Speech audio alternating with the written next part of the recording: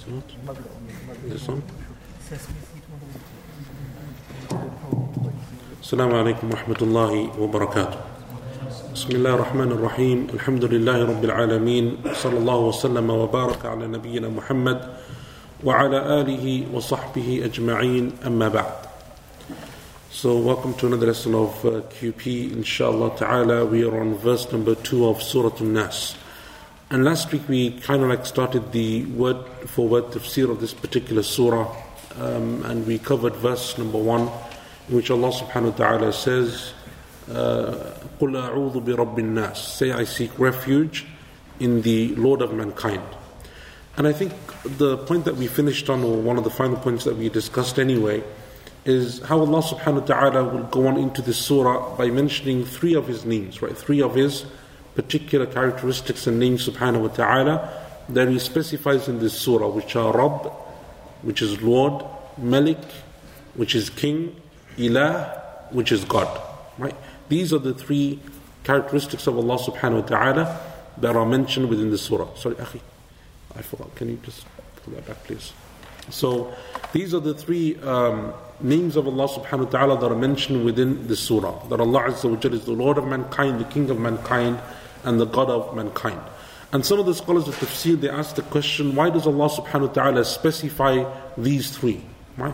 Why not just say that Allah subhanahu wa ta'ala is bi Rabbi Nas and suffice with that? Right? Why specify that He is Lord and King and God? And some of the scholars of tafsir, they say that the reason for this, and Allah Azza wa Jalla knows best, is because each one highlights a specific attribute of Allah subhanahu wa ta'ala. Right? And so, for example, in the linguistic sense, a Rabb, as we said, is someone who overlooks, right? Someone who nurtures, someone who looks after. So a Rabb in the linguistic sense can be in a very small scale. You say, for example, Rabbud Dar. Right? Rabbud Dar is the Lord of the manor, right? Lord of the house, meaning the father, right? Or the person who's in charge of the household. In Arabic language, linguistically, the word Rabb can be used to describe that individual. Because as we said last week, it comes from the same root word of tarbiyah, which means to give upbringing, nourishment, look after, care for, and so on and so forth. So it's very restricted, right? So a Rabb doesn't necessarily have wider influence than on something which is very restricted. Whereas a Malik, which is king, has wider influence. So Allah subhanahu wa ta'ala says He is the Rabb because there is a very intimate type of connection with a person. That's the person who looks after you. That's the person who provides for you. That's the person who sustains you. That's the person who cares for you, who spends year after year, day after day, month after month in your upbringing and looking after you and caring for you. Whereas the Malik, a king, is someone who looks after the general affairs. Right? They have a wider scope of authority. They're the ones who set laws. Right? They're the ones who decide who's rewarded and who's punished. They're the ones who decide what is right and what is wrong, and so on and so forth. And then you have Ilah, which is God. Right? And Allah subhanahu wa ta'ala is the God of mankind, and God obviously encompasses within it every single name and attribute of Allah subhanahu wa ta'ala.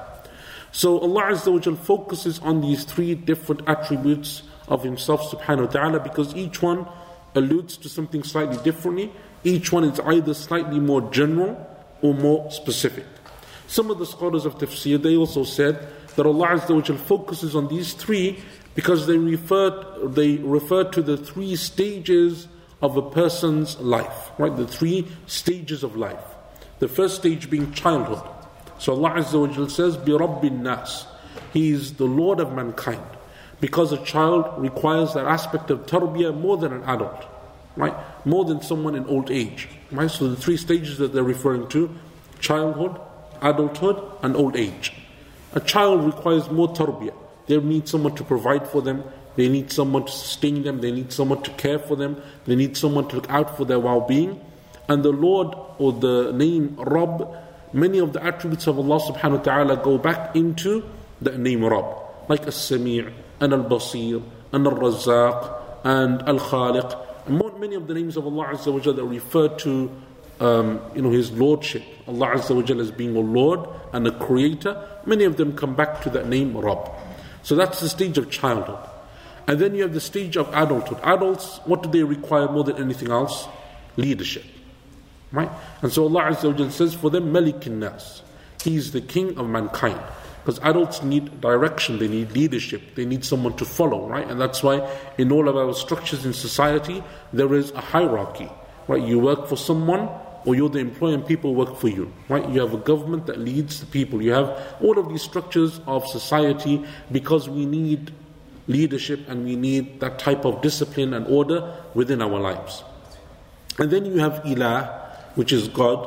And some of the scholars said that that's the name that most befits people in old age, because once a person reaches that age, they're past 60, they're past 70, they've retired, now they're thinking of the next stage in life, which will be their death and what comes after death, right? And that's why you find people generally at that age spend more of their time in the masjid, more time reading the Quran, more time thinking about the next stage of life. Whereas someone in childhood or someone in the early years of adulthood, even in their 30s and 40s, doesn't think so much about death and that stage, because they're so preoccupied in the here and now, right? For them, death is still a long way off, right? Especially now with all of these, the average lifespan is 70 this and 80 this and so on. People are lulled into that false sense of security. And so we think, okay, we have 30, 40 years to worship Allah, right? We have 30 years to, Hajj is the common one, right? People say, I'll make Hajj after I retire, right? I have lots of time before I make Hajj. Plenty of time. Plenty of time before I need to start praying salah. Plenty of time before I need to start worshipping Allah subhanahu wa ta'ala. So the point is that in that age, people think more about Allah Azza wa Jalla as their God, because they're more worried about end of life and death and akhirah and yawm al-qiyamah and so on and so forth. So those are the three names that Allah subhanahu wa ta'ala specifies here, because they refer to, this is the take of some of the scholars of tafsir. So that's the first verse. Right? And Allah Azza wa Jal, as we will see throughout this surah, He ends more or less every single verse with the word An-Nas. Right? Even though Allah Azza wa Jal is not just bi Rabbin Nas, and I think we mentioned this point last week, Allah isn't just the Lord of mankind, He's the Lord of everything. And He's not just the King of mankind, He's the King of everything. And He's not just the God of mankind, He is the God of everything. But Allah subhanahu wa ta'ala specifies mankind over and over again. Nas, Nas, Nas. And one of the reasons for that is, number one, because of the context of the surah. Because the surah is about seeking protection from who? From shaitan, right? And from Iblis. And from his armies, especially from the jinn. Right? And so Allah Azza wa Jal speaks about Nas, Nas, Nas, because that is the context of the surah. We are seeking protection from Allah Azza wa Jal, from the enemy that we cannot see, that is invisible to the naked eye, that we are unable to defend ourselves from outwardly or apparently, because there are no defenses that can stop shaitan like a barricade. You can't put up a wall, you can't put up a locked door. There's nothing that you can do to ward off shaitan and Iblis in that sense. The protection is all internal. It's protection of the soul and the heart and the inner protection that Allah subhanahu wa ta'ala refers to. And the second reason is to show honor to this species, this creation of Allah subhanahu wa ta'ala, right? And we mentioned last week the statement of Ibn Taymiyyah rahimahullah when he spoke about the righteous, pious believer, right? And how they reach a stage that is higher, more honorable than the angels. Whereas that same person, when they distance themselves from Allah, they disbelieve in Allah Azza wa Jal, they become worse than the animals and the cattle, as Allah Azza wa Jal mentions in the Quran. So Allah subhanahu wa ta'ala honors mankind, right? By specifying them.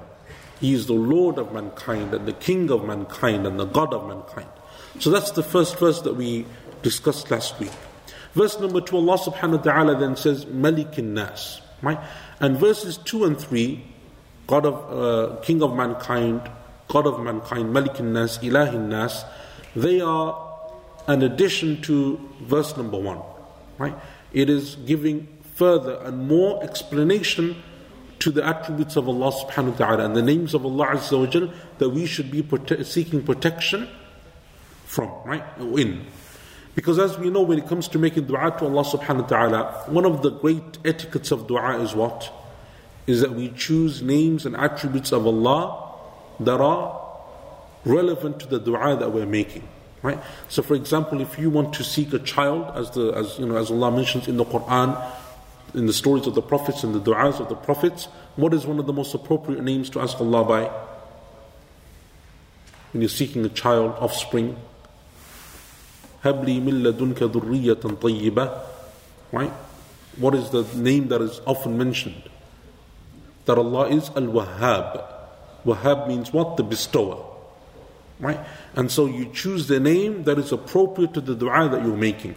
If it's provision and wealth, you use the name, for example, Razzaq. If you're seeking Allah's mercy and forgiveness, you'll use the names Al-Ghafur, Ar-Rahman, Ar-Rahim, At-Tawwab, right? And so the names of Allah that are appropriate to the dua that you're making, that is the names that you should use, right? That's from the Sunnah.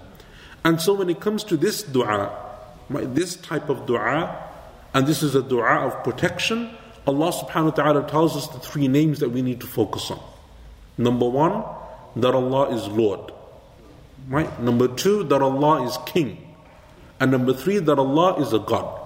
Because not every Lord is a king, and not every king is a God.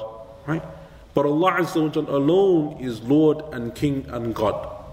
And that includes everything then. So once you ask Allah Azza wa Jalla with these three names, that is everything. Right? Everything that you need in order to seek protection. It is every single name of Allah subhanahu wa ta'ala that can give you strength in this regard.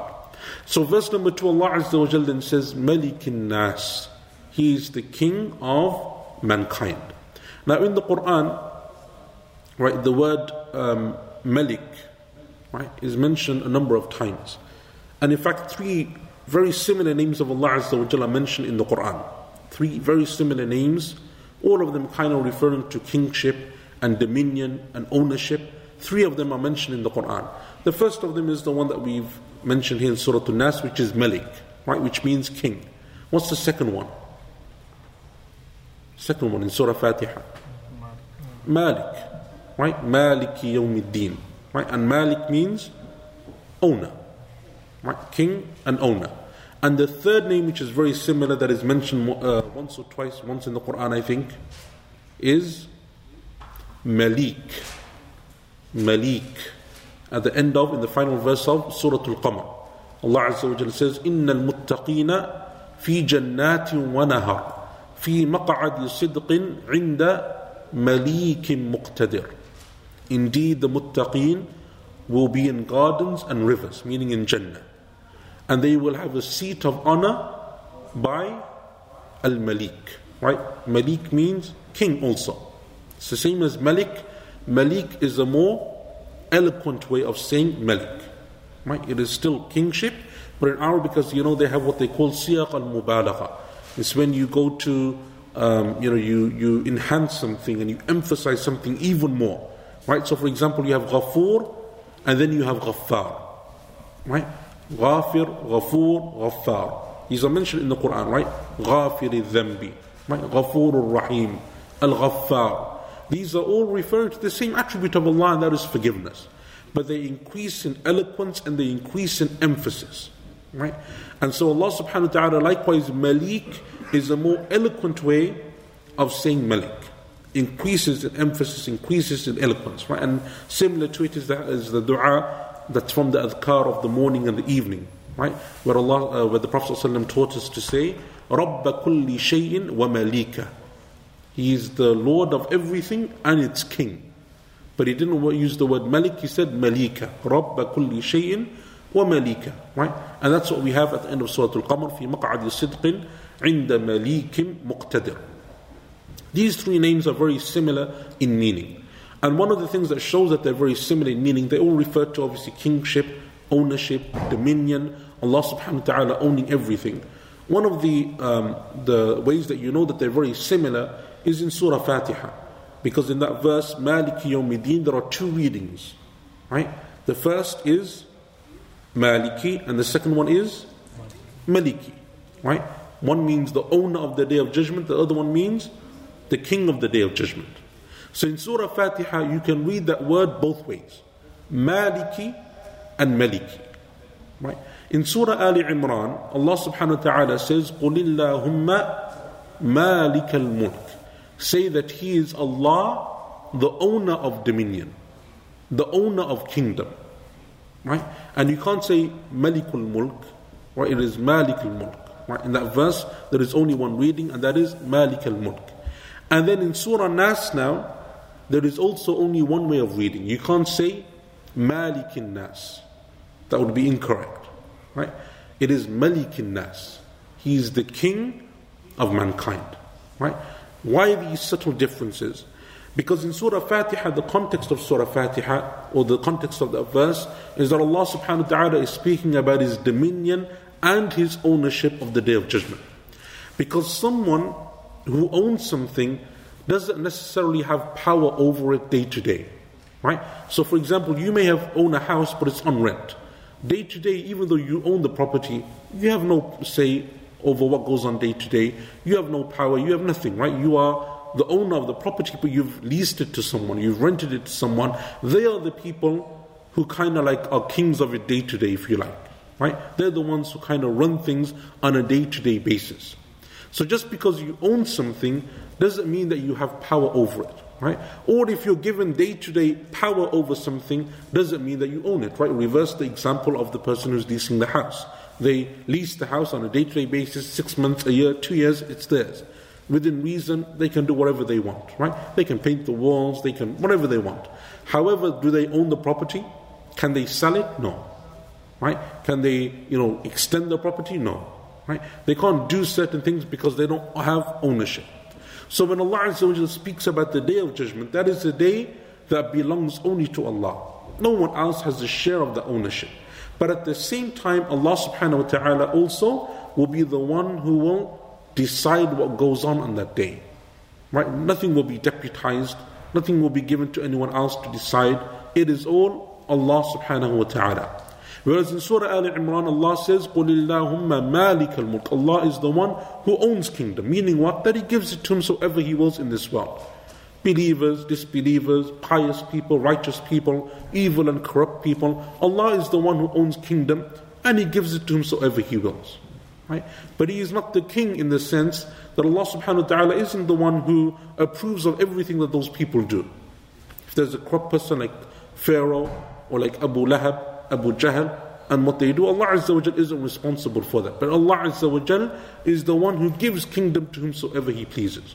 Whereas now in Surah Nas, Allah subhanahu wa ta'ala says, Malikin Nas. He is the king of mankind. Because His ownership has already been established in the first verse, and is established in the third verse. But Allah subhanahu wa ta'ala wants us to know that He is the one who also directs our affairs.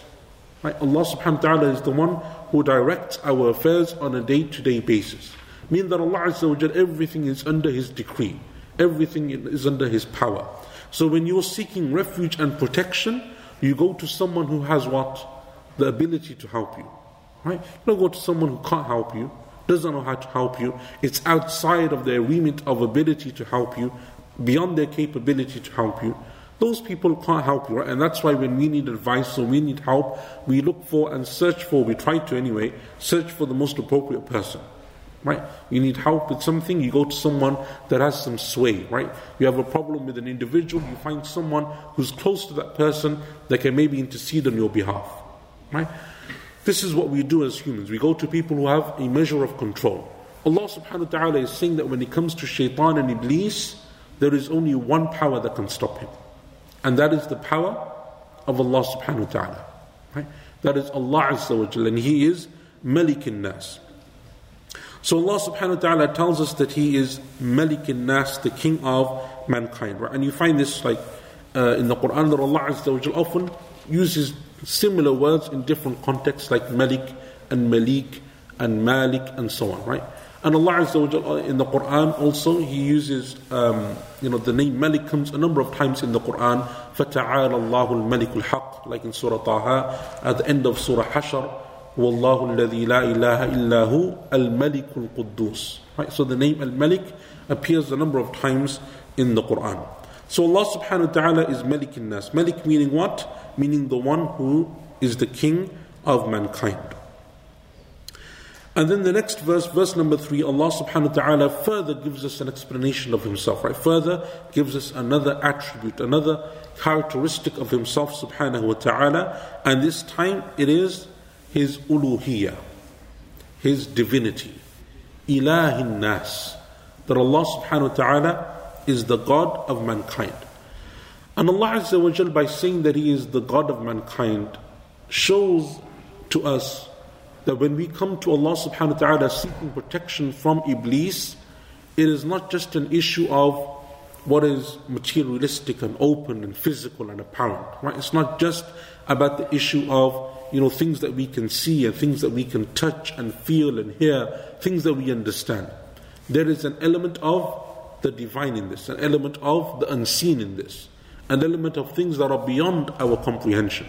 So we turn to Allah subhanahu wa ta'ala because He is the one who is our God, right? He is the one that is worthy of worship. And so when you look in the story of Iblis, right, especially in the story of Adam and Iblis, and it's mentioned a number of times in the Quran, Surah Baqarah, Surah Al-A'raf, Surah Sad, it's repeated a number of times in the Quran.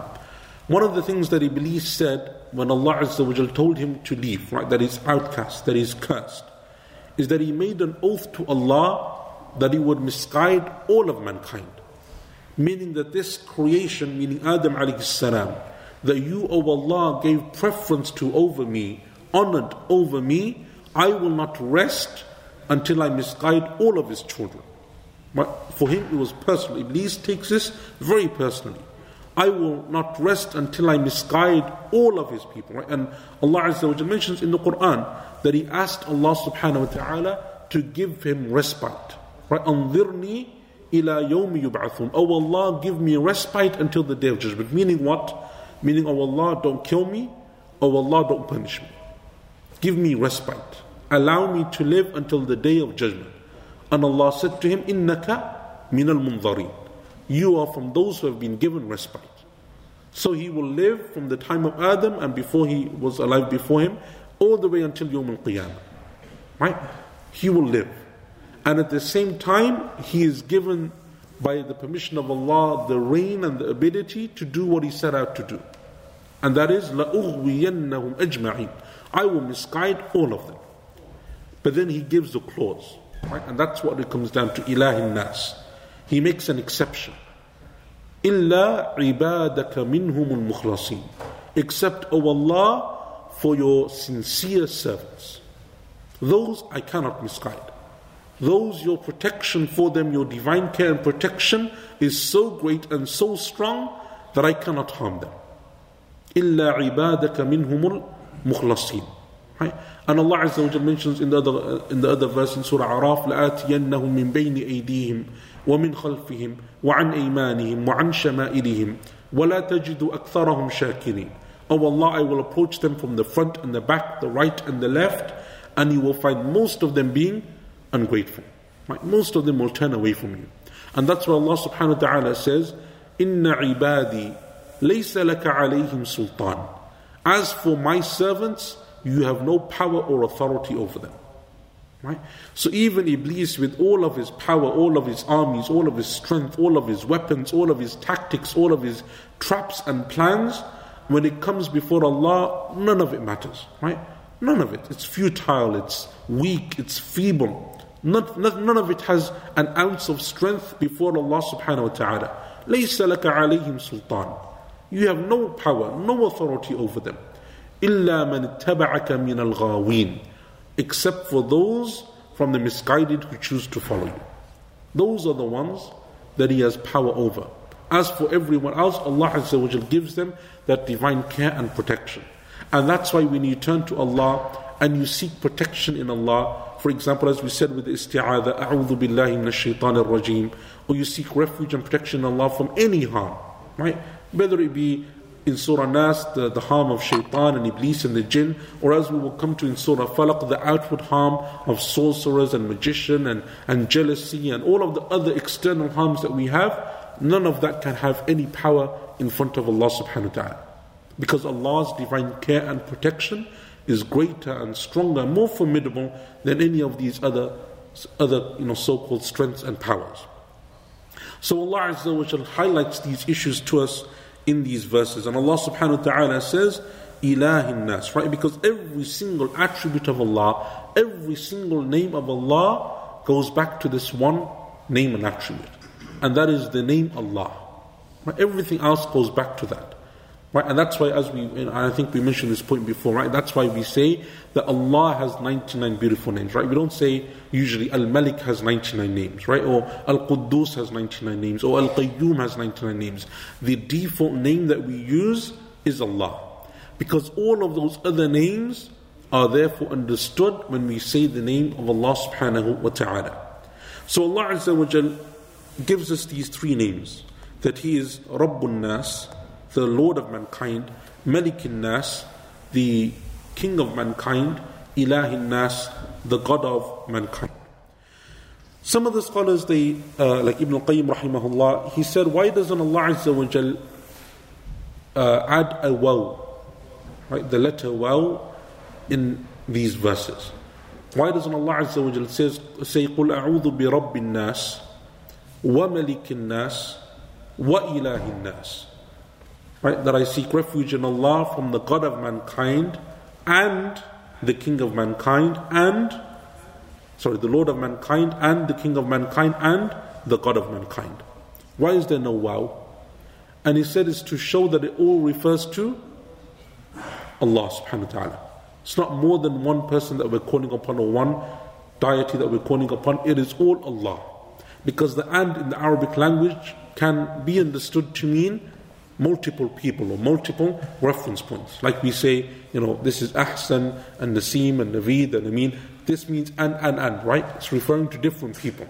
Whereas Allah subhanahu wa ta'ala is referring to Himself, right? And so Allah Azza wa Jal doesn't add a waw, but rather He simply says Rabbin Nas, Malikin Nas, Ilahin Nas, right? There are further explanations and further characteristics of Allah subhanahu wa ta'ala.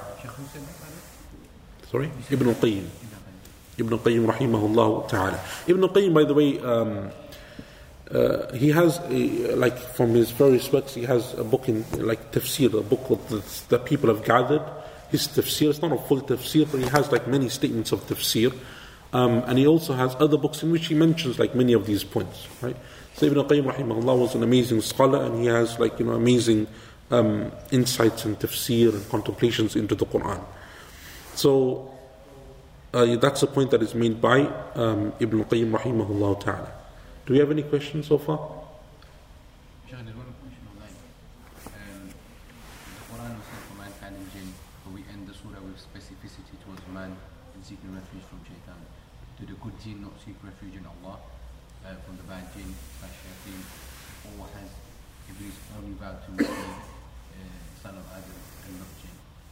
Okay, so the question is, why do we just seek refuge, or why does the Quran or the surah end with just a reference point towards humankind and not the jinn, even though the jinn also obviously can be misguided, can be evil, and so on and so forth.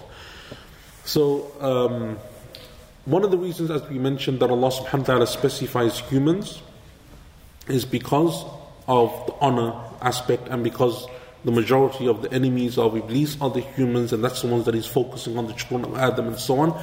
And Allah subhanahu wa ta'ala therefore focuses on those aspects as well. However, there is an indication that it refers to both man and humans and jinn, right? And the first indication is in the surah itself, right? Min al-jinnati wan-nas, right? That Allah Azza wa Jalla refers to both of them, right? At the end He refers to both the jinn and the humans. And the second point regarding that is, in the Arabic language, as some of the scholars of Arabic mention, the word nas in this context can be used to refer to both humans and jinn. It can be understood to refer to both humans and jinn, because in Arabic and in the Quran itself, sometimes the jinn are described in words that we would use for humans. So for example, in Surah Al-Jinn, Allah Azza wa Jalla says, وَأَنَّهُ كَانَ رِجَالٌ مِّنَ الْإِنسِ يَعُوذُونَ بِرِجَالٍ مِّنَ الْجِنِّ. And there used to be men from the humans who would seek refuge from men from the jinn, right? And Allah Azza wa Jalla calls them rijal, right? Men. And these words are words that are usually used for humans, not for the jinn, right? So Allah subhanahu wa ta'ala mentions this, and because of that, some of the scholars said that even though the surah, because of the context of the surah, it focuses on humans, However, it was referring to both the jinn and the humans.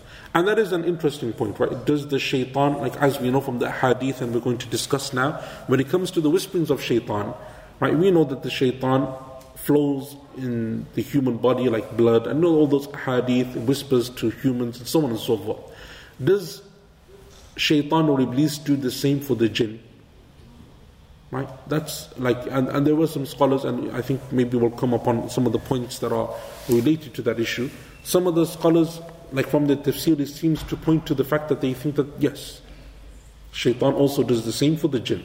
Another said no, there's no proof for this, right? We don't have any proof that he flows in, or even if the jinn have blood in that sense, or if he flows in them the same way, or whatever. That's something that is beyond our comprehension and our understanding.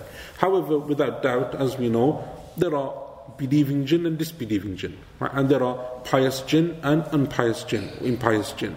There are jinn that are good and jinn that are evil and corrupt and so on. That's something which is well established within the Quran and within the Sunnah. Any other questions? Any questions from anyone here? Sisters, brothers? Okay. So verse number 4.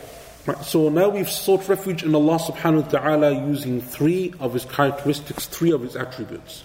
That He is the Lord of mankind, the King of mankind, the God of mankind. And then Allah Azza wa Jalla in verse number 4, He says, Min sharril waswasil khannas. What is it that we're seeking refuge from? Min shar, from the evil of. Right? And Allah subhanahu wa ta'ala mentions the evil. Right? And the word shar in the Arabic language means evil. Right? It is the opposite of good and the opposite of what is pure.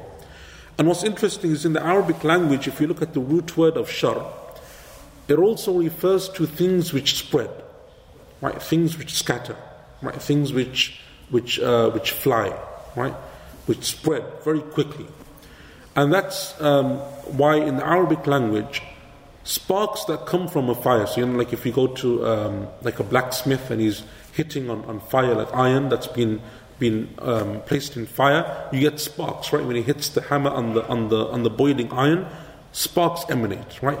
In the Arabic language, that is called sharar, right? From the same root word as sharar, meaning sparks which fly from fire, right?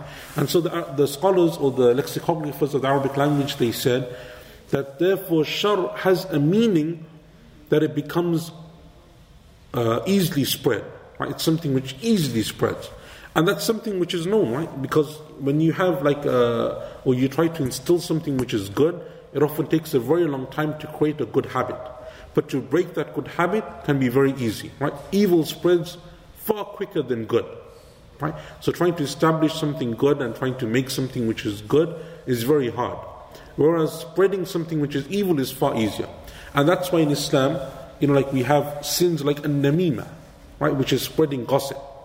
Right? Why? Because those are things that spread very quickly and very easily, right? Amongst friends, amongst the family, amongst the community, amongst the society, rumors that spread, gossip that spreads, right? So in the hadith of Ibn Abbas radiallahu anhu in Bukhari and Muslim, when the Prophet sallallahu alaihi wasallam passes by 2 graves, right? And he says, إِنَّهُمَا لَيُعَذَّبَانِ وَمَا يُعَذَّبَانِ فِي كَبِيرٍ. These 2 inhabitants, these 2 people in their graves are being punished, and they're not being punished because of something major, not a major sin. أَمَّا أَحَدُهُمَا فَكَانَ يَمْشِي بِالنَّمِيمَةِ وَأَمَّا الْآخَرُ فَكَانَ لَا يَسْتَتِرُ مِنَ الْبَوْلِ. As for one of them, then he would spread gossip and rumors. And as for the second, he wouldn't safeguard himself, his clothes, his body, from urine, akramakumullah, right? From the splashes of urine and from his own impurity. So, the Prophet ﷺ is saying this isn't, it's not some of the scholars said, does it mean it's not a major sin? Or does it mean that it's not something that we would consider to be major? They're being punished, but it's not for something major, meaning me and you and general people don't think it's a big deal, right? Spread a rumor or just pass on, gossip that you've heard and, all of this kind of like telltale-telling that people do. One person says this, you spread it to the next and this, and then it spreads amongst the community, right? And the problem is that if that causes harm, it becomes a greater issue. And some of the scholars said that it is a major sin, because one of the punishments of the people of the grave, as the Prophet told us sallallahu alaihi wasallam, is someone who spreads a rumor that reaches the horizon. meaning crosses the globe. Right? The whole community believes this or is spread it to that extent that everyone is on it. And the Prophet ﷺ said that in that grave, the angel will come to a person and he will take like a claw and he will place it into the right inside cheek of a person's mouth and he will pull it with such force that it will rip until the back of his neck. And then he will take it out and he will come to the left side of his mouth and do the same, rip it with such force that it will rip to the back of his neck. But by the time he's done the left side, the right side will have been cured. So he will come back and he will do the right side and the left will be cured. And he will go back to the left and he will continue to alternate between left and right until Yawm al-Qiyamah, until Allah establishes the hour. Showing the severity, right, of something that we consider to be relatively easy or relatively not a big deal and so on. And that's one of the meanings of shar, right? One of the meanings of shar, something which spreads, right? And that's why in Islam, the things that Allah subhanahu wa ta'ala generally has made haram, it's because they have within them that capacity to spread and cause more harm, right? They do more evil.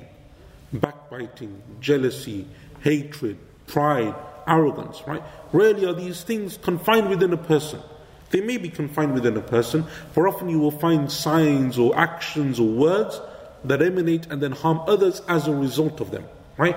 And then you have stealing and theft and murder and zina and all of these types of issues that cause harm, right? And that's why when the Prophet ﷺ, sometimes he would take that aspect of understanding and explaining the severity and the danger of a sin, right? Like when the young man came to the Prophet ﷺ and he said, "O Messenger of Allah, allow me to commit zina." What did the Prophet ﷺ say to him? The famous hadith, right? Would you like someone to do the same with your mother, with your sister, with your daughter, with your aunt, right? All of those relations. And the man kept saying, no, because he never thought of that aspect, right? That issue, that it's not just me, but the harm that I am doing towards others, right? And that's why, dhulm, right, as Allah Azza wa Jalla often says, dhulm or oppression is one of the gravest sins, right? When you harm others, right? And many of the sins that we perform, not all of them, but many of them, and especially the major ones, are because they are major because of that aspect of harming others, right? You include others in the harm that you do. And that is from the meanings of the word shar. Shar has that ability to spread, right? And so when Allah subhanahu wa ta'ala in this verse, or in this surah, when He says that it is evil, right? Shaitan's whisperings are evil, right? Because that's what He says, min sharril waswasil khannas. Allah Azza wa Jalla describes them as evil. Allah didn't just say, we seek refuge in the God of mankind, the Lord of mankind, the King of mankind, from al-wiswas, right? From the one who whispers. But rather He said from the evil of the one who whispers, the whisperer, right? Min sharril waswasil khannas. Why add the word shar? Because of this reason. Because when shaitan comes and whispers, it's not something which just affects you. Often, what he whispers and the harm that he wants you to do and the sin that he wants you to perform and commit, it is something which will then go and affect others as well, directly or indirectly. So obviously when you're harming someone else, and it can take different forms, one of those forms is that you have people that you then encourage to sin alongside you, right? So now not only are you sinning, but you're encouraging other people to backbite. You're encouraging other people to look down upon others. You're encouraging other people to commit oppression, to steal, to murder, all of those things, right? So that evil is now no longer just yours, it is something which has spread. Or the harm of what you did has spread. So even though those people aren't directly responsible, you're the one responsible, I'm responsible, but the people that I have harmed, my evil has affected them, right? When you steal from someone, it's not just the fact that you took their money, right? It's the psychological harm that you do. That person no longer feels safe in their home. They're afraid to go home. They don't know if one person can break in, tomorrow another person can break in. Every time there's a sound going off in their home, there's a knock and so on, they're on edge, they're jumpy. Someone rings on the door, they're not sure, they don't want to open the door. And all of those effects, psychological effects, emotional effects, all of the harm that we can't see. But that Allah subhanahu wa ta'ala knows, and that Allah Azza wa Jalla records, and that Allah subhanahu wa ta'ala will hold people to account for on Yawm al-Qiyamah. Right? And understanding that aspect, that deeper aspect of sin, of harm, of evil, That's one of the reasons, or one of the things that stops you from then doing the harm, right? Of being extremely afraid, like the companions radiallahu anhum ajma'in used to be. Afraid, even if they said a word to someone and they felt that that person was displeased, was harmed, was upset, just because of it, and it was unintended. They didn't mean to harm someone, they didn't mean to hurt that person's feelings, but they felt that that's what it is. They would immediately go and apologize and try to rectify the issue, right? Because that's where the danger is. Like when Abu Bakr radiallahu anhu, in the hadith, he's sitting in the Meccan days with Bilal and with Suhaib and with Ammar ibn Yasir and some of the poorer companions, the freed slaves, Salman al-Farisi and so on. And as they're sitting, they see Abu Sufyan walk by. And Abu Sufyan at that time isn't a Muslim. He's the leader of Quraysh. He's the arch enemy of Islam. He's one of the architects of trying to demolish the Muslims and everything that Islam stands for. So one of the poorer companions, he made the comment and he said that this enemy of Allah, his neck hasn't been removed by our swords yet. Right? We haven't struck off the neck of this enemy of Allah. And they said it because they've been oppressed. Right? These are people who are being tortured and persecuted, and they want to see the end of this man because he is the symbol of the evil that's being done towards them. So Abu Bakr radiallahu anhu becomes upset. And he says to them, how can you say this about the leader of Quraysh? Because yes, he's a disbeliever, and yes, he's an oppressor and so on, but he is still the leader of Quraysh, and Abu Bakr is a Quraysh. Right? That's part of the tribal system. Right? He has an affinity towards him because of his station and his status. So he went to the Prophet sallallahu alaihi wasallam, Abu Bakr radiallahu anhu, and he told him about what had transpired, what those companions said. What did the Prophet say sallallahu alaihi wasallam? He said, "Oh Abu Bakr, perhaps you hurt them, you offended them, and if you did so, then you have displeased Allah." So Abu Bakr radiallahu anhu went back and he apologized. And he said, "Did I offend you?" And they said, "No, Abu Bakr." Right? Look at how precise and accurate the companions are in these types of issues, right? The emotions, right? And so on. In the other hadith, where Abu Bakr radiallahu anhu and Umar are talking to one another, right? They're having a conversation, and Abu Bakr radiallahu anhu and Umar becomes heated. And so Abu Bakr says something to Umar that offends him, upsets him, says something that he shouldn't have. And Umar radiallahu anhu becomes upset. But he doesn't respond, doesn't say anything back. So Abu Bakr immediately realizes, radiallahu anhu, and these are the two greatest, senior, most beloved companions of the Prophet sallallahu alaihi wasallam. Abu Bakr radiallahu anhu immediately regrets it and he apologizes. But Umar radiallahu anhu is upset, so he ignores him and he goes back home. Abu Bakr is upset because he said something to Umar and Umar didn't accept his apology. So he goes to the Prophet sallallahu alaihi wasallam to explain the situation, so that perhaps the Prophet ﷺ could advise him about what to do, or how to rectify the situation. And whilst he's doing this, Umar radiallahu anhu goes home, he cools down, so he comes out to search for Abu Bakr, and he finds him sitting with who? With the Prophet ﷺ. So when the Prophet ﷺ sees Umar, he becomes angry. Right? Who becomes angry? The Prophet ﷺ at who? At Umar. And he starts to say, "Why don't you leave my companion alone?" Right, meaning Abu Bakr. Why don't you leave him alone? Why do you harm him? And Abu Bakr is there saying, "What? O Messenger of Allah, it was me. Right? I was the one who harmed him. I was the one who said something that I shouldn't have said. I'm the one who offended him, not the other way around." But the Prophet ﷺ is saying what? Is saying, "Why do you harm Abu Bakr?" Right? Abu Bakr is the one who, when no one else supported me, he stood with me. When no one else gave me their wealth, he sacrificed everything for me. When no one else was willing to believe in me, he stood by me. So why don't you leave him alone? And this hadith is an amazing hadith when it comes to looking at things like emotions and feelings and how you can offend someone and so on, and how to weigh these issues and so on. But look at how precise the companions are when it comes to people's feelings and how they may... And this is an indirect, unintended consequence of a statement made by Abu Bakr radiallahu anhu, right? And that's the same thing with shar, evil, has unintended consequences. Like the hadith of, for example, when a person is trying to make dua, like the hadith in which the Prophet ﷺ told us of the man in the desert and he's making dua and so on, but his food is haram, his drink is haram, his clothing is haram. So how can Allah respond to him? Because now his evil isn't just something that he did wrong, he took money from alcohol or he took money from interest and so on. It is something which has now permeated throughout his body. His whole existence is being nourished upon haram. Not only is his existence being nourished in haram, but then who else? His wife, his children, the people that live with him, the people that he's responsible for, his parents, all of the people around him, the food that he uses to feed them, the drink that he gives to them, the clothes that he clothes them with, the shelter that he provides for them, all of that is used from something which comes from a haram source, right? And that doesn't mean that those people are responsible. It's not their fault. They have no, if they're not involved in that, that's something different. But the point is that look at the indirect harm that is caused because of sin, right? Because of disobedience to Allah subhanahu wa ta'ala. And that's why shar is called shar, right? And so when shaitan comes and he wants us to disobey Allah subhanahu wa ta'ala, it is often not, and Ibn Qayyim rahimahullah in one of his books, he mentions the stages of shaitan's whispering, right? It's an amazing insight. And he says that shaitan will always come, and the first level that he always aspires for, and he has 6-7 levels that he mentions, and he tries to go from the smallest, and he keeps trying to go. But his main goal, level number 1, the great prize, right? The main prize is shirk, right?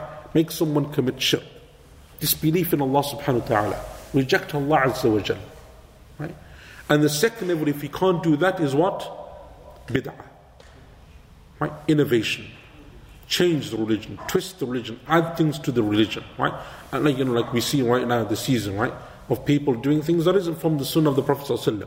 Add your religion, change your religion, do something different in your religion. That's very prevalent, right? Bid'ah and innovations, that's the second level. And if he can't make you do the second level, what's the third level?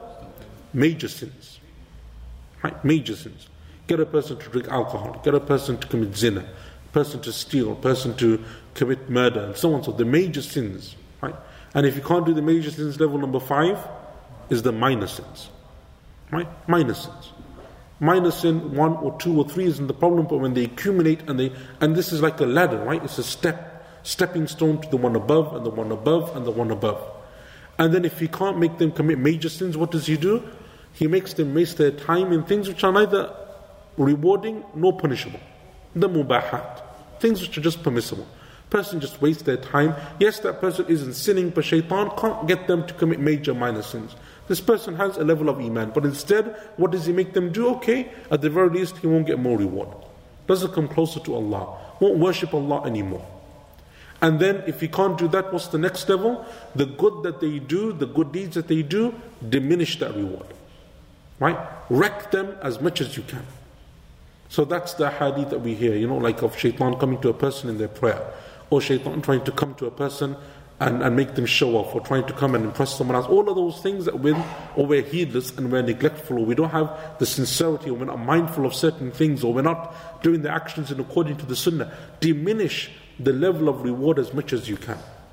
So when someone's strong in iman, this is where he starts, right? Get someone who's worshipping Allah, diminish that reward. And then once he's done that, get them to leave off some of the, not even the wajib, some of the sunnah acts, right? Oh, it's okay, it's not like wajib anyway, it's not something you have to do, right?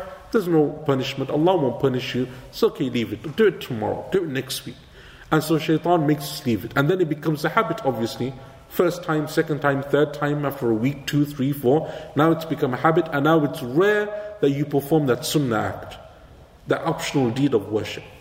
Right? And then shaitan carries on, right? Slowly but surely.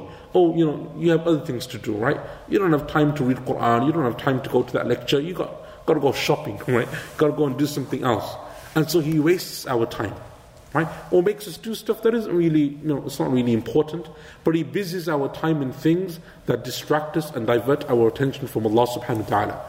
And then it's the minor sins, and then the minor sins build into major sins, and then there's one person falling into an innovation here or there and so on, until you see, even till today, Muslims who read the Quran, who say La ilaha illallah Muhammadur Rasulullah, who do all of those things, but they will worship other than Allah. They commit shirk. They worship other than Allah, they sacrifice to other than Allah, they go around graves belonging to saints and whoever else. But the point is that they commit shirk and kufr in so many different aspects. And that is shirk, right? That is the evil. And that's why Allah subhanahu wa ta'ala, some of the scholars of tafsir said, that Allah Azza wa Jal, when He said, min sharri al-waswas al-khannas, it was to show the danger of shaitan. Right? Because if Allah Azza wa Jal says, from the whisperer, you see, whispers are something that most of us, like when we think about whispers, what do we think? It's fairly innocent, right? Because when that's what children do, really, right? Children whisper to one another, right? Adults don't really whisper. I mean, I don't know, maybe they do, but generally speaking, it's a child thing to do, right? You whisper, right? You whisper to your friend, or there's a group of kids and two kids are whispering and so on. That's the kind of thing that children do. For most adults, we don't really think it's something major. It's not something. So when Allah Subhanahu wa Taala describes shaitan as a whisperer, to ensure that we don't misunderstand, to ensure that we don't think that it's something innocent, or something innocuous, or something which doesn't have a major impact, Allah Azza wa Jalla says min shar, from the evil, because it is extremely evil. Right? And His whisperings are not innocent, and His whisperings aren't something which you can just ignore, right? Or something which it's not important, or it's not dangerous. His whisperings are extremely dangerous. And so Allah subhanahu wa ta'ala says min sharri waswasil, the whisperer. Right? And the whisperer is obviously referring to shaitan. And al-waswasa, some of the scholars, like in Arabic, the word waswasa is like a quiet sound that's placed in the ear, right? Which is what a whisper is. It's like when you speak to someone in a very quiet voice, and only them and you can hear it. Right? No one else knows. And that's exactly what shaitan does. Shaitan comes, and when he whispers to us, it's a very personal thing. No one else knows, right? No one else is privy to that, right? No one else knows what shaitan is whispering to us, and no one else really knows how we are responding internally to it until we manifest that in word or in action, right? It is a very personal thing that shaitan does. It is a whisper, meaning that it is something that shaitan does to every single person individually. And shaitan does so using every single person's weakness, right? The issue that's most going to get them to sin or disobey Allah or become distanced from Allah subhanahu wa ta'ala. Because people are different. Some people, their weakness is wealth. Some people, maybe it's people of the opposite gender. Some people it's fame. Some people it's power. Some people it's arrogance. Some people it's pride. Some people it's jealousy. Everyone is different. Shaitan whispers to them in that way. Right? And that's why Allah subhanahu wa ta'ala in Surah Al-Qiyamah, what does He say to us? To show that we have to be aware of this. And that more importantly, Allah is aware of what shaitan whispers and how we will respond to that whispering. Allah says, بَلِ الْإِنسَانُ عَلَى نَفْسِهِ بَصِيرًا وَلَوْ أَلْقَى مَعَاذِيرًا. Indeed, man is ever knowing of his own self. Meaning that you can fool every single other person, but you can't fool yourself, and you can't fool Allah subhanahu wa ta'ala. You can make all the excuses in the world to your wife, to your parents, to your husband, to your children, to your friends, to the people in the masjid, to the imam, to everyone, right? You can make excuses. I was tired, my iman's this, whatever, right? Whatever the issue is, there are 101 excuses that you can make. But what does Allah say? بَلِ الْإِنسَانُ عَلَى نَفْسِهِ بَصِيرًا. You, deep down, know your reality. Right? And that's why it's a very interesting, one of the issues in fiqh, when someone comes to the imam and he says, it's the month of Ramadan, I can't fast because I'm not well. Right? We know that sickness is an acceptable excuse to break your fast. It is not the duty of the imam to be a doctor.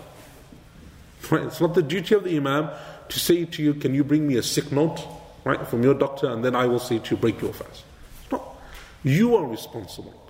So when you make that excuse, you can say to the imam, and the imam may be like, okay, fine, you look fine to me, but okay, if you're ill, right? And you can say to everyone else, and I'm ill, and everyone else can believe, بَلِ الْإِنسَانُ عَلَى نَفْسِهِ بَصِيرًا. But deep down, you know. You don't fool anyone else. At the end of the day, you only fool yourself, right? You're the one that harms yourself. So Allah subhanahu wa ta'ala says this, right? وَلَوْ أَلْقَى مَعَاذِيرًا. Even if that person makes excuses. So you can make all the excuses, you can say what you want, but deep down you know your reality. You know whether you had the ability to do something or not, whether you had a valid excuse or not. The reason why you disobeyed Allah, or the reason why you didn't perform the obligatory action before Allah, you know. Despite the excuses that you give and the reasons and the justifications that you may give to others, you know, and Allah Azza wa Jal knows. Right? And that's why Allah subhanahu wa ta'ala says, min sharril waswas. That's what shaitan does. Right? Shaitan whispers. Shaitan comes and he whispers. And many of the scholars of tafsir, they said that it refers to not just the whispering, but shaitan himself. So you seek refuge not only from the whispering of shaitan, it's not just about the whispering, it is from shaitan himself and the evil of shaitan. And then Allah subhanahu wa ta'ala says, min sharril waswas al-khannas. Al-khannas is the one who runs away. Right? So al-waswas is the one who whispers. Al-khannas is the one who retreats and flees. He's the one who runs away. So, al-khannas means to hide. Right? It means to retreat. It means to disappear. And so what it means is that shaitan, and some of the scholars of tafsir, they have a very nice phrase concerning this name that Allah Azza wa Jalla uses to describe shaitan. Right? Al-waswas al-khannas. And that is that shaitan retreats. So when you remember Allah, shaitan retreats. And when you're forgetful and heedless of Allah, shaitan returns and he whispers. But Allah subhanahu wa ta'ala describes him as not being absent, but rather as being khannas, meaning that he's hiding. Meaning that he's still there, right? He hasn't left, right? He's not gone. He's there, but he's hiding. He's been pushed back. He's been pushed into hiding. What pushed him into hiding? Your remembrance of Allah. Your obedience of Allah subhanahu wa ta'ala. You're making the isti'adah and saying, A'udhu billahi minash shaitanir rajim. Your worship of Allah, whatever that act of worship may be, dhikr, Quran, charity, salah, whatever good deed that you're doing, when you're connected to Allah, shaitan retreats. And that's why, the isti'adah and all of those hadith that we covered, when you feel that shaitan is coming to you, is whispering to you, is trying to overpower you, one of the greatest weapons that you have at your disposal is to say what? A'udhu billahi minash shaitanir rajim. Because it is a dhikr of Allah, and when you remember Allah, He is al-khannas. He retreats and is pushed into hiding. But when you forget about Allah, when you become heedless, when you're neglectful of Allah Azza wa Jal, what does He do? He comes back. He's not defeated, He retreats. Right? He hides and then He comes back and He starts again. Right? And that's why Sa'id ibn Jubayr, rahimahullah, is one of the scholars of the Tabi'een. He said, when man remembers Allah, shaitan hides. And when they forget about Allah, he comes and he starts to whisper to them again. And Qatada, rahimahullah, who's also one of the scholars, the famous early scholars of tafsir, he says, and this is like something which isn't established in the sunnah, but he says that shaitan has, or the khannas, the shaitan that is whispering to us, has a trunk, and he comes and he uses that trunk to whisper to us. And he also said that he has the head of a snake, and he describes, and these, by the way, are not established in any hadith that I have come across from the Prophet ﷺ, but this is something which some of the scholars of tafsir said. Other scholars of tafsir, they said that shaitan, he comes and he blows or he whispers into the heart of the child of Adam, when that person is happy and when that person is sad. Right? In times of happiness, elation, and in times of despair. Shaitan will come and he will use both opportunities to whisper to a person. So it's not just the case that when a person is sad, or when they're, for example, in despair or in sorrow, that's when shaitan comes. No, shaitan also comes in times of happiness, right? Shaitan comes when people are on a high, when they're happy, when they're enjoying life. That is also a very common time for shaitan to come as well. And Ibrahim at-Taymi, rahimahullah, one of the scholars of the Salaf, he said that one of the first things that shaitan starts with is the wudu, to whisper it, right? And that's diminishing the act of worship. So shaitan will come, and that's an example of what we said, right? What Ibn Qayyim rahimahullah says, because what does he do with the wudu? That you didn't make wudu properly. You broke your wudu. Water didn't touch each and every single part of your body, right? And then he does the same in the salah, comes and whispers, right? Oh, you've broken your wudu, you passed wind. All of these issues.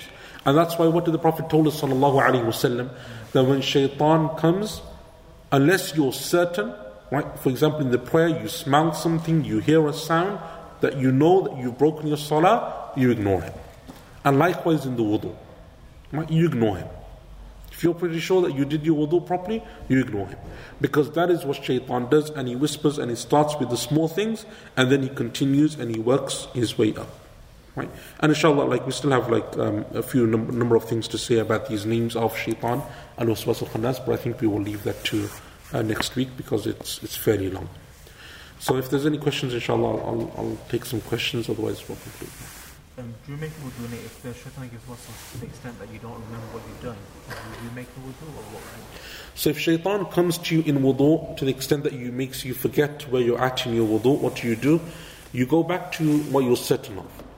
Right? So if you're certain, for example, that you had washed your face, then you carry on from there. And if you're not sure and you're completely muddled, then just start again. Right? And the same would be in the salah as well. Because in the qaida, which is as soon as you finish the act, you don't worry about it now, unless you're sure. Yeah. So the general rule is that if you finish the act of worship was correct, unless you have a reason to doubt it. Right. So for example, in the salah, you finished your dhuhr and you're fairly certain it's 4 rak'ahs, and the shaitan comes to you and says, actually you only prayed 3, you ignore him. Unless someone next to you was actually you only paid 3, right? You don't say, no, you're a shaitan, right? I'm going to ignore you. Right? That's a proof, right? That someone's there watching you and saying, look, you only prayed 3. So that's different, right? Whereas if shaitan comes afterwards, but if it's during the prayer, then obviously you go back to, or during the wudu, like you said, then you go back to that point that you're certain. You mentioned one of the things that shaitan could do is make you neglect your sunnah prayers on one of the lowest levels. So when it comes to witr, you can read 1 rakah, 3 rakah, etc. If somebody makes a habit or continuously reads 1 rakah, does that fall in the same category because it's a sunnah prayer today? Okay, so the question is, when it comes to shaitan and the traps that he has, if shaitan, for example, in the witr prayer, makes us just read 1, or we only read 1 witr prayer instead of 3, is that also an example of shaitan coming and diminishing our act of reward? Possibly, yes and no, in a way. Because as long as you're praying the witr, you've completed the sunnah, right? But some of the scholars would say that praying 3 witr is a better form of witr than praying 1, right? And so it's better for you to do. But that's as long as you're doing the act of worship, that's, because then remember, even in that act of worship, for example, when you're praying the 1, shaitan comes and he distracts you, right? So even in that 1, you're not concentrating, you're heedless, your mind is elsewhere. Shaitan will always come and he will try to attack on those different levels and so on. Yeah. Any question from sisters? So what was it that verse when you mentioned mankind deep down knows their own reality? What was it? Surah Qiyamah. Ayahs 14 and 15. Just very quickly on the brother's question, surely there's got to be a stage where the person has got to take hold of himself and take control. Because shaitan can come to him and say, you only read, in sujood you only read 3 times. You should read 5 times. Yeah. You should read 7 times. You should read 9. So that's why, the scholar said, the brother has a good point, and that is that, there's got to be a level where we say, enough, because in sajda, if you just say Subhana Rabbil A'la 3 times, you can come and say, okay, why don't you say it 5 times or 7, or prolong the sajda and so on. And so that's why the scholars, they normally have something which they call Adna al-Kamal, right? The least best that you can do, right? And so that's, for example, in the ruku' 3 times, right? In the sajda 3 times. Even though if you only say it once, it's enough. Your prayers correct. Say Subhana Rabbil Azim once, Subhana Rabbil A'la once, it's enough, right? But to say 3 times is the minimum best that you can do, right? And so that's something which you should try. Like the wudu, if you wash your arm or your face once, it's enough, right? By ijma'. The 3 is the sunnah, right? So it's establishing number 1, or trying to establish, for example, number 1, the worship, the act of worship itself, and then once you've done that, to go to a higher level of ihsan, right? Of doing it better, because obviously the rewards are far greater as well. The more that you perfect that act of worship, the more that you excel in it, and Allah Azza wa Jal knows best. It's like ping pong. Sorry. Just you two going back and forth. Knowing you're speaking about the different recitations, like Malikin Nas, because if you're reading a surah, would you have to keep the same reading throughout, or can you change from? So we're actually going to come on not this particular point, but I will inshallah at some point give a brief introduction into the science of qira'at, because it's something which is going to frequently be mentioned in the tafsir of the Quran. So the question is, if you're reading in one qira'ah, can you chop and change in that same sitting? Right? Can you chop and change in the same sitting? And there's different context to that question. Number one would be if you're studying or if you're actually reading the qira'at and so on, then obviously it's fine, because that's what you have to do when you're studying that science and so on. But in the general reading, or for example in the salah, right, can you chop and change and so on? If you ask the qurra, they say no. Right? If you ask the qurra, the experts of qira'at and so on, they say no. You shouldn't do that, right? Because you have, qawa'id, you have certain principles that you're reading with and so on, and therefore you should stick to that qira'ah. Others said no, it's okay. Like a number of the scholars, and I think that's the opinion, I think, if I remember correctly, of Imam Ahmad and Ibn Taymiyyah, rahimahullah, and others, they said it's okay because kulluhu Quran. They said all of it's Quran, and you're commanded to read the Quran in the salah. So the fact that you change from one qira'ah to another, it's still Quran, right? You didn't do anything. But the qurra would have an issue with that, and from a practical point of view, it's problematic. It's problematic because, for example, if someone behind you thinks you're making, because the qira'at, if someone behind you thinks you're making a mistake, they'll correct you, and you're trying no, actually I was reading a different qira'ah, right? It becomes very confusing for the people listening, and for the people who are, for example, if it's Taraweeh, they're trying to correct you, if you make a mistake, and so on and so forth, it can become somewhat confusing. So I think it is better to keep to one qira'ah. But is it wajib? If someone did it, does it break the prayer? I don't think so, and Allah Azza wa Jalla knows best. This is probably a common question. So obviously Allah gave shaitan respite until the day of judgment. But why would shaitan take such a big challenge, knowing that he will be doomed in hell forever? No, shaitan is already doomed. Right? So the question is, why would shaitan try to misguide people if it's going to lead to his punishment? Shaitan is already doomed. So his mission isn't trying to save himself, he's already been cursed. Allah Azza wa Jalla already cursed him to the day of judgment. He's already in the fire. His mission now is not to be there alone, to have as many of the children of Adam with him. That's the mission, right? So the mission, there was no hope for him anyway. But then Allah Azza wa Jalla places this as a test for humankind, right? For mankind, this is their test, right? Shaitan is the one who's trying to misguide them, and we are told that the path of guidance is different from the path of shaitan. Right? And Allah knows best. Okay, inshallah, we're going to stop there. Barakallahu feekum. Sallallahu alayhi wa Muhammad wa ala alihi wa sahbihi ajma'in.